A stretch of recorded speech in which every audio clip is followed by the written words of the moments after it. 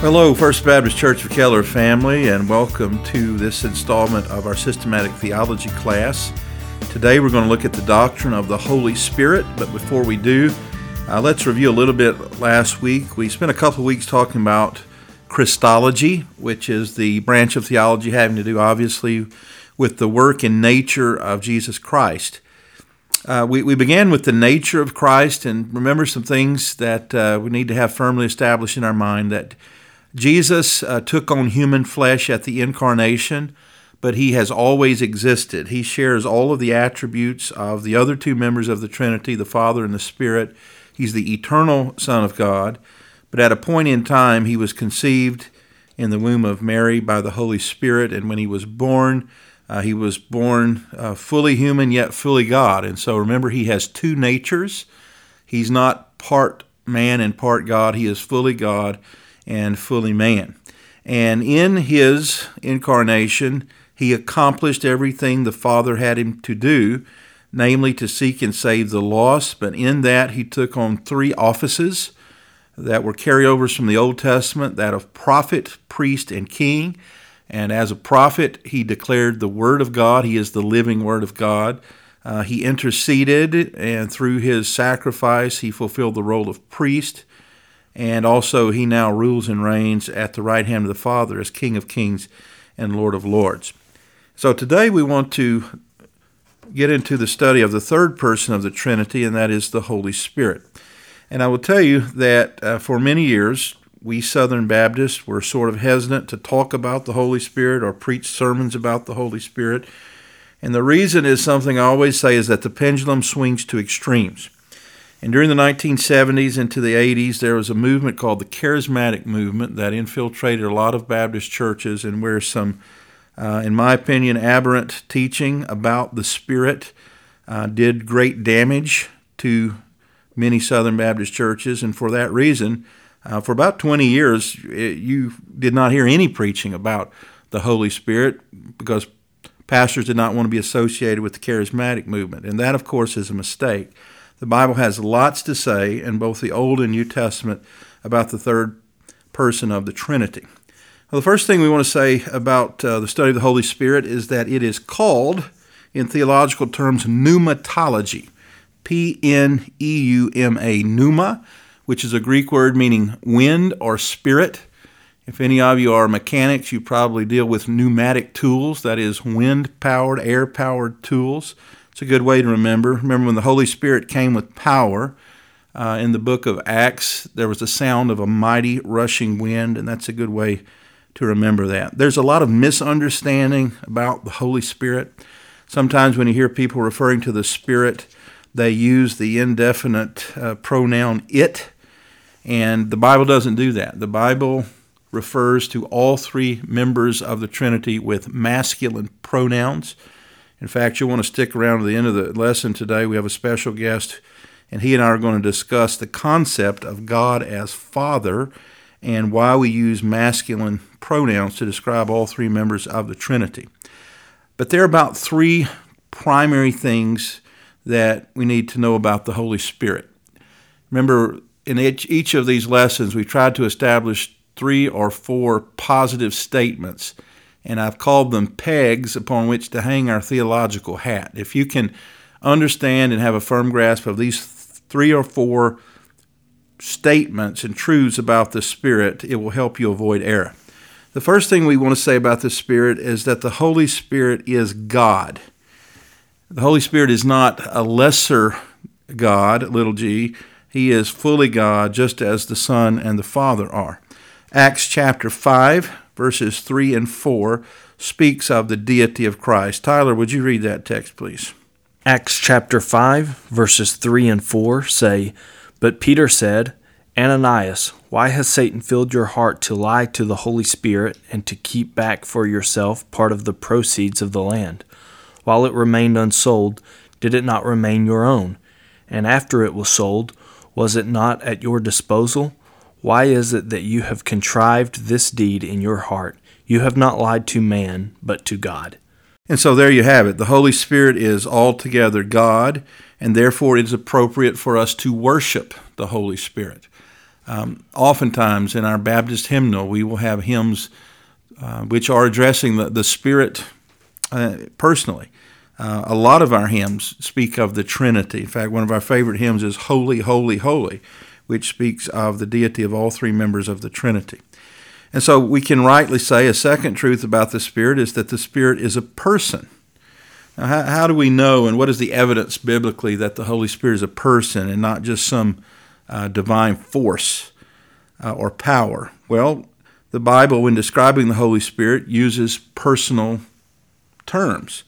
For example, Ephesians chapter 4, verse 30 indicates that we can grieve the Holy Spirit. And he says, "And do not grieve the Holy Spirit of God, by whom you were sealed for the day of redemption."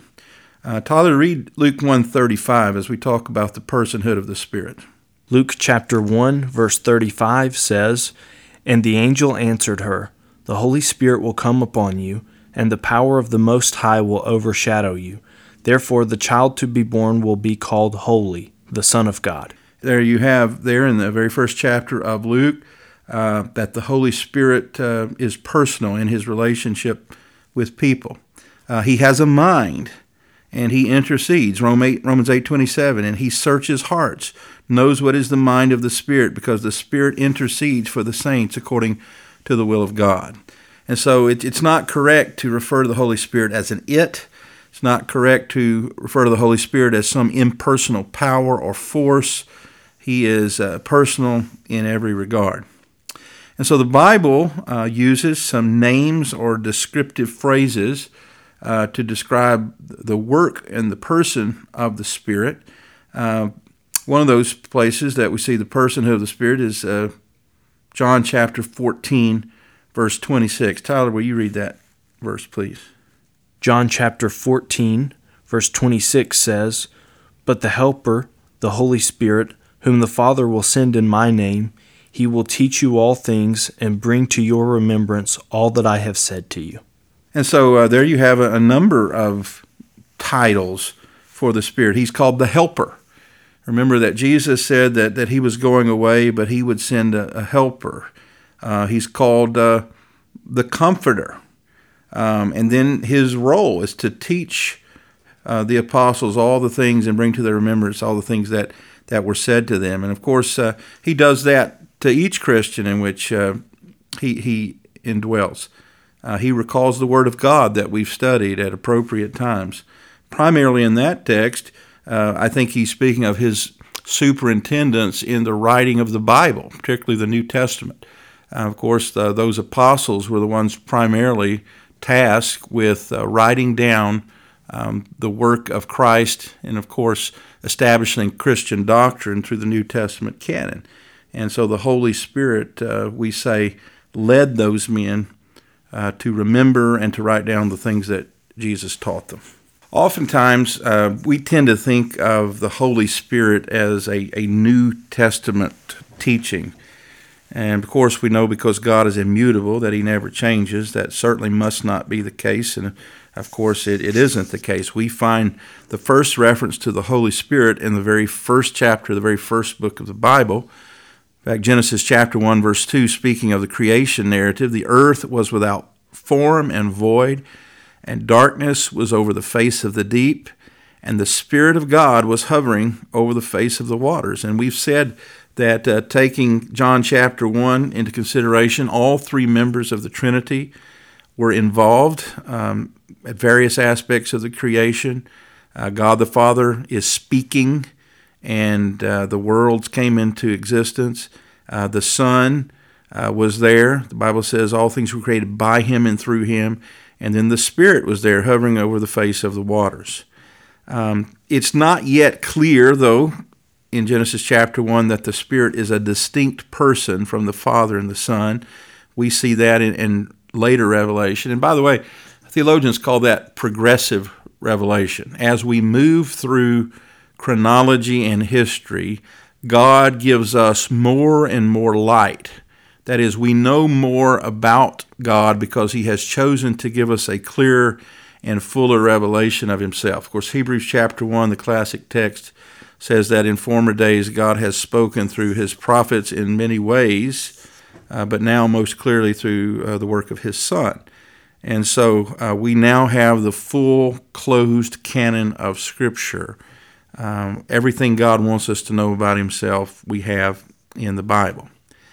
The first person in the Bible that is said to have the Spirit within him is the man Joseph in Genesis chapter 41. You remember that Joseph was sold off into slavery by his wicked brothers and eventually found himself in a dungeon, but the Lord did not forget him and eventually brought him out of that dungeon, and he became second in command of all of Egypt. And so in Genesis chapter 41, Pharaoh, the leader of Egypt, said to his servants, "Can we find a man like this in whom is the Spirit of God?" Now, we don't know how much Pharaoh knew about the doctrine of the Holy Spirit, but he understood that there was something different about those who knew the Lord, and Joseph fit that bill, of course. Exodus 31, we see the Lord's Spirit filling a prophet to do his work.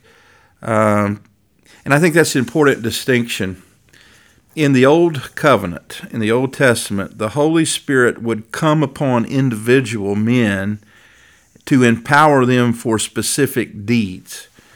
For example, in Numbers chapter 24, verse 2, it says, "Balaam lifted up his eyes and saw Israel camping tribe by tribe, and the Spirit of God came upon him, and he took up his discourse and said, 'The oracle of Balaam the son of Beor, the oracle of the man whose eye is open.'" And that is, for a specific moment in time, the Spirit would come upon people. They would give them revelation, allow them to see into the future sometimes. Nehemiah 9:30 speaks of the Spirit speaking through the prophets. Judges 3:9 and 10. The Spirit of the Lord was upon him.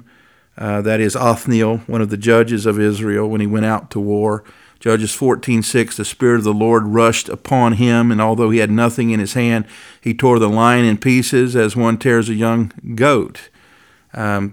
Speaking of Samson, one of the judges. And so we have a number of those cases in the Old Testament where for a specific moment in time or for a specific task, the Holy Spirit of God would come upon a person to accomplish God's will. Also in the Old Testament, the Spirit could come upon someone and then be removed from them. We see that in places like 1 Samuel 16 and Psalm 51, which says, "Cast me not away from your presence. Take not your Holy Spirit from me." Of course, Psalm 51, that was a plea by David because of his sin of adultery, which led to murder. He asked God not to take his Spirit from him. And why was it that David would pray a prayer like that? Because he saw it happen. His predecessor, Saul, once had the Holy Spirit upon him, and because of his rebellion and sin, the Spirit was removed from him. Now, that is a very clear distinction in the way that we understand the Holy Spirit today. And we certainly would never say the Spirit has changed his nature, but the Lord works in a different way in the New Covenant through the Spirit than he did in the Old Covenant, primarily this way. In the Old Testament, the Spirit came upon certain people for certain tasks. That is, if the Lord wanted some enemies of the Lord defeated in battle, or he was revealing himself for one particular moment in time, the Spirit would come upon certain people.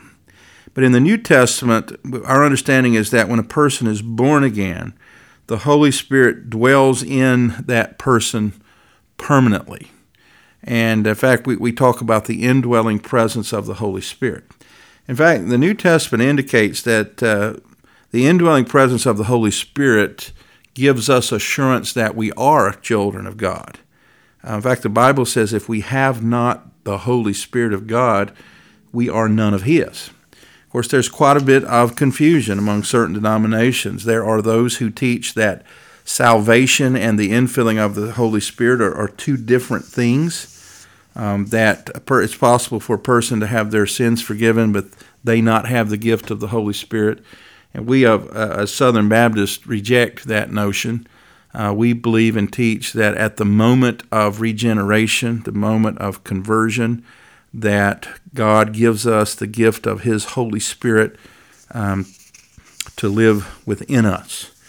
Now speaking of how we refer to the Holy Spirit, and this will be our last section before we go to our interview today, the Holy Spirit of God is referred to with a number of titles and different ways, as I alluded to earlier. Let me just walk through some of those with you. In Genesis chapter 1, verse 2, He is called the Spirit of God. He is referred sometimes simply with the abbreviation, the Spirit. We see that in Acts chapter 8, 29, and the Spirit said to Philip, go over and join this chariot. He's called the Spirit of the Lord in Judges 3:10. He's called the Spirit of truth in John 14:17. He's called the Spirit of Jesus in Acts chapter 16, verse 7. He's called the Spirit of adoption in Romans 8:15, which says, for you did not receive the spirit of slavery to fall back into fear, but you have received the Spirit of adoption as sons, by whom we cry, Abba, Father. And so I think that's a good segue into our interview today. Well, joining us right now by telephone is Dr. Dax Summerhill. Dr. Summerhill is the pastor of the Providence Village Baptist Church in Lake Butler, Florida. Dr. Summerhill also interned with us here at First Baptist Church of Keller a long time ago. Dr. Summerhill, welcome to the program today. Great to be here with you. Thank you. Well, I appreciate you joining us. This is our systematic theology class, and we have been studying over the last few weeks the doctrine of the Trinity, specifically the doctrine of Christ. And so I want to talk today about the relationship of God the Father and God the Son. And you're the first person that came to my mind because you're a great father. In fact, you're the father of 7. And so I want to talk to you about the concept of God the Father. Can you just give us a 5-minute overview of the relationship of God the Father and God the Son and their roles, not just in creation, but in ruling over the universe?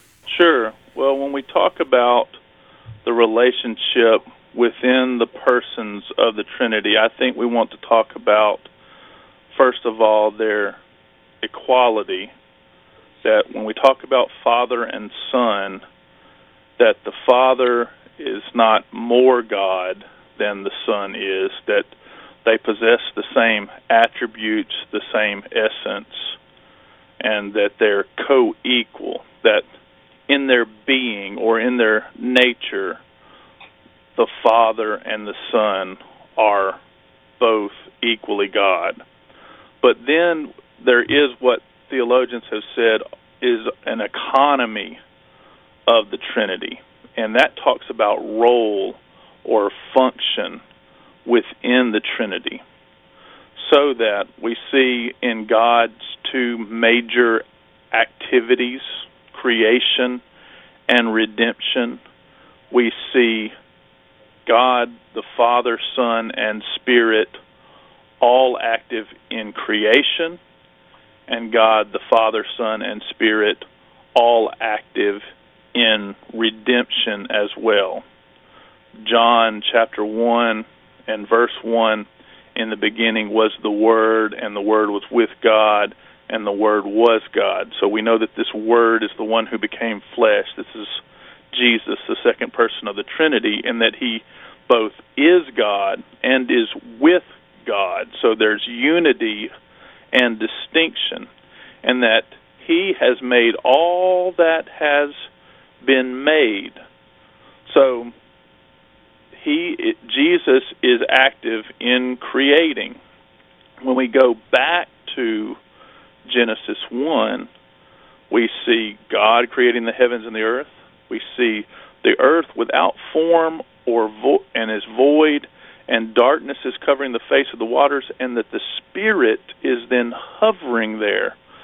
And then we see God saying, let there be light, and there's light. So this Word that creates light. So we see the Word creating light. We see the Spirit who is giving form and structure and filling the darkness.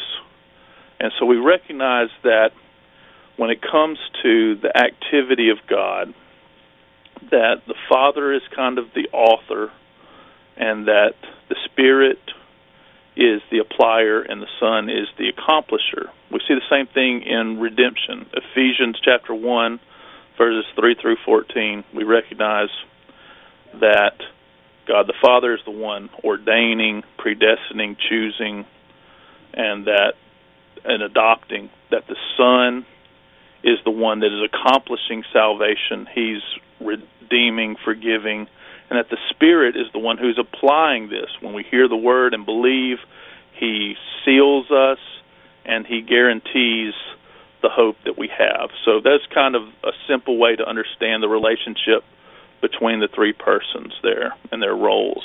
We're talking to Dr. Dax Summerhill today, and thank you. That's very helpful. First and foremost, is God male? Well, I think I would answer it both yes and no. As you mentioned, we have these designations that come to us from the Bible, that He is a father. He's not called the Heavenly Mother, and that Jesus is God the Son, not God the Daughter. And so He has these designations that are specifically masculine. And as you mentioned, He is universally recognized throughout the Bible with masculine pronouns: he, him, his, not she or it. And that comes talking about the Father, Son, and the Holy Spirit. And have these offices, for instance, that God is a king rather than, let's say, a queen. That would be inappropriate. But I would also say no, in the sense that we typically relate maleness and femaleness to biology and certain chromosomes or certain anatomy. And God is a spirit. God doesn't have a body like men. And so God doesn't have these male or female chromosomes, biological features that we might equate with maleness or femaleness. Now, the only caveat I would say to that is that, of course, Jesus Christ has come in the flesh, that He's taken on true humanity, and that when He did, He was distinctly male. He was a man.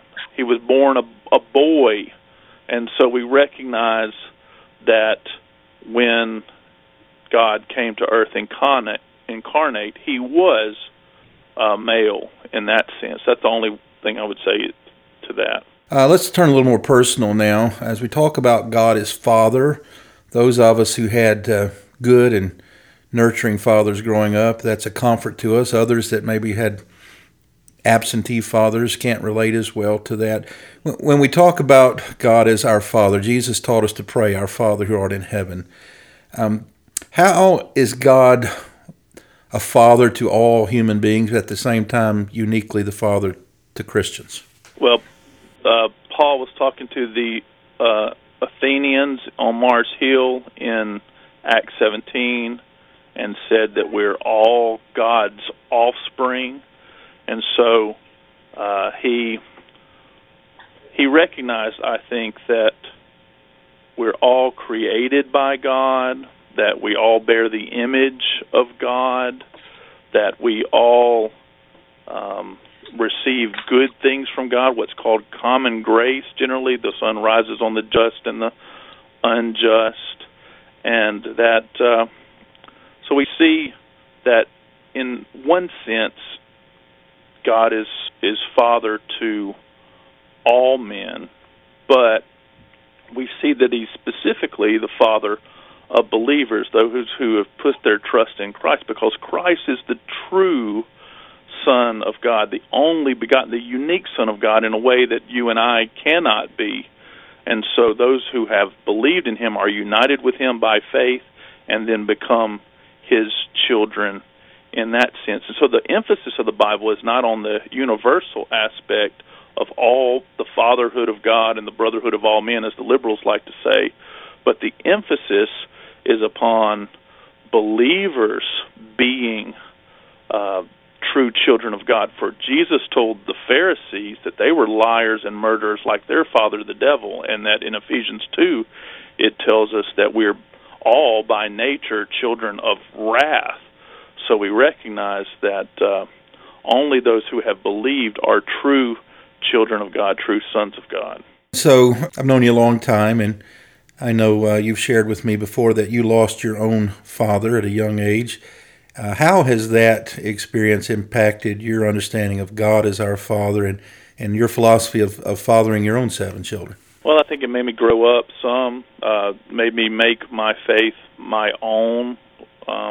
It happened about the time when I was about to go off to college, and so instead of that being a time of rebellion, that became a time of revival when I began actually reading the Bible and making my faith my own. I think it made me thankful that I had experienced a father like that. So many don't have those kinds of good relationships with their father, and because of that, maybe it skews or negatively affects their relationship with God or the way that they see God and view God.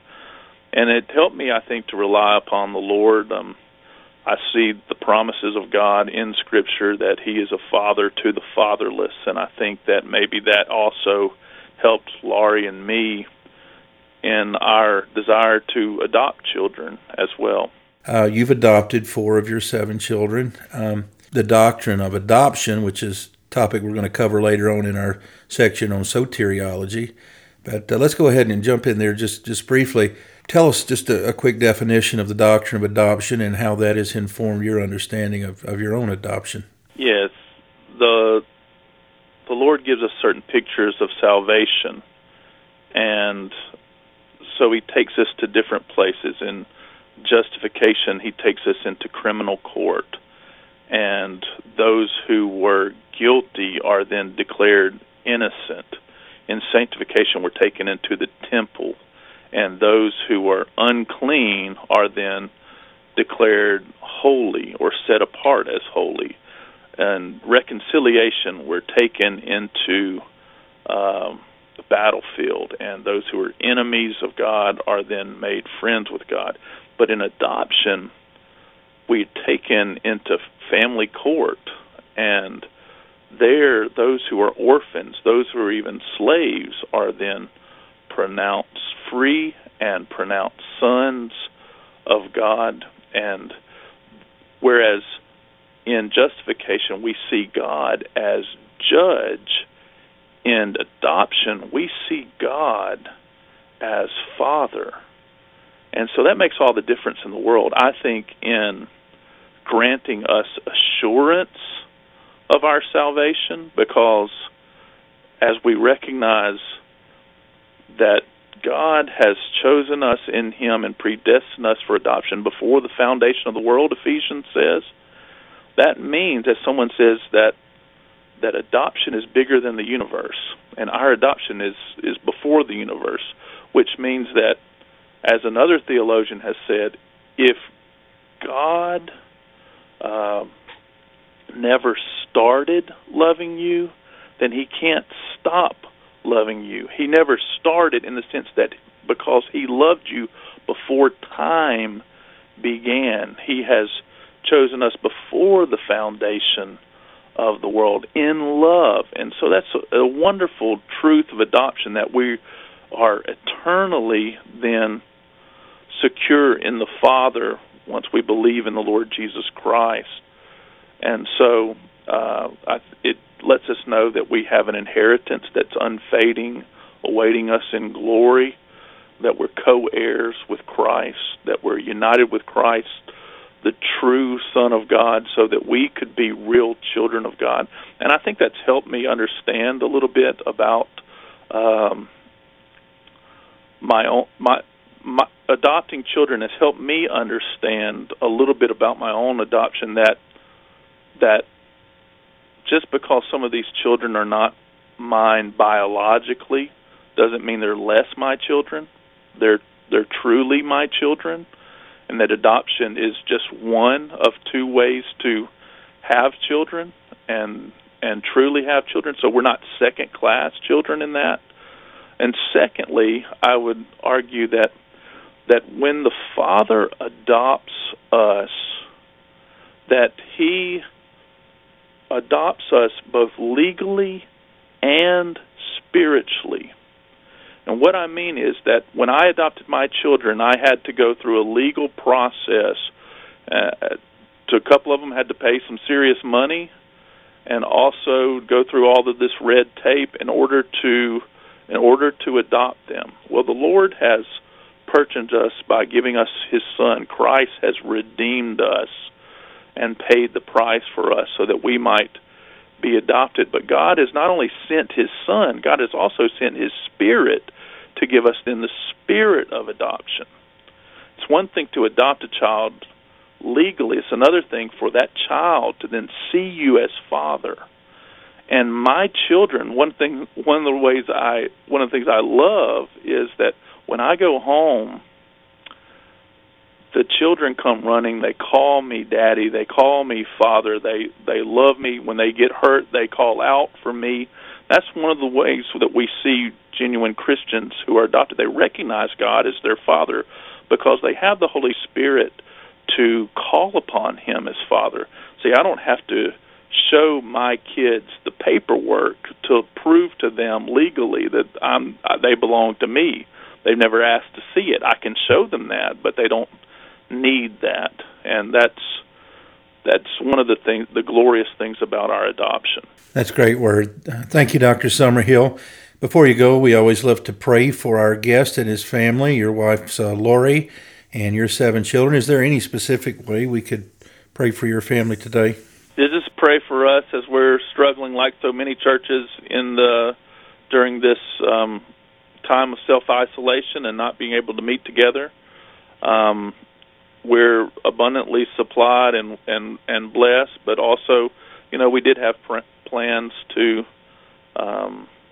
go to India this year and some other places that are up in the air, and so would ask that you would pray for some of those things.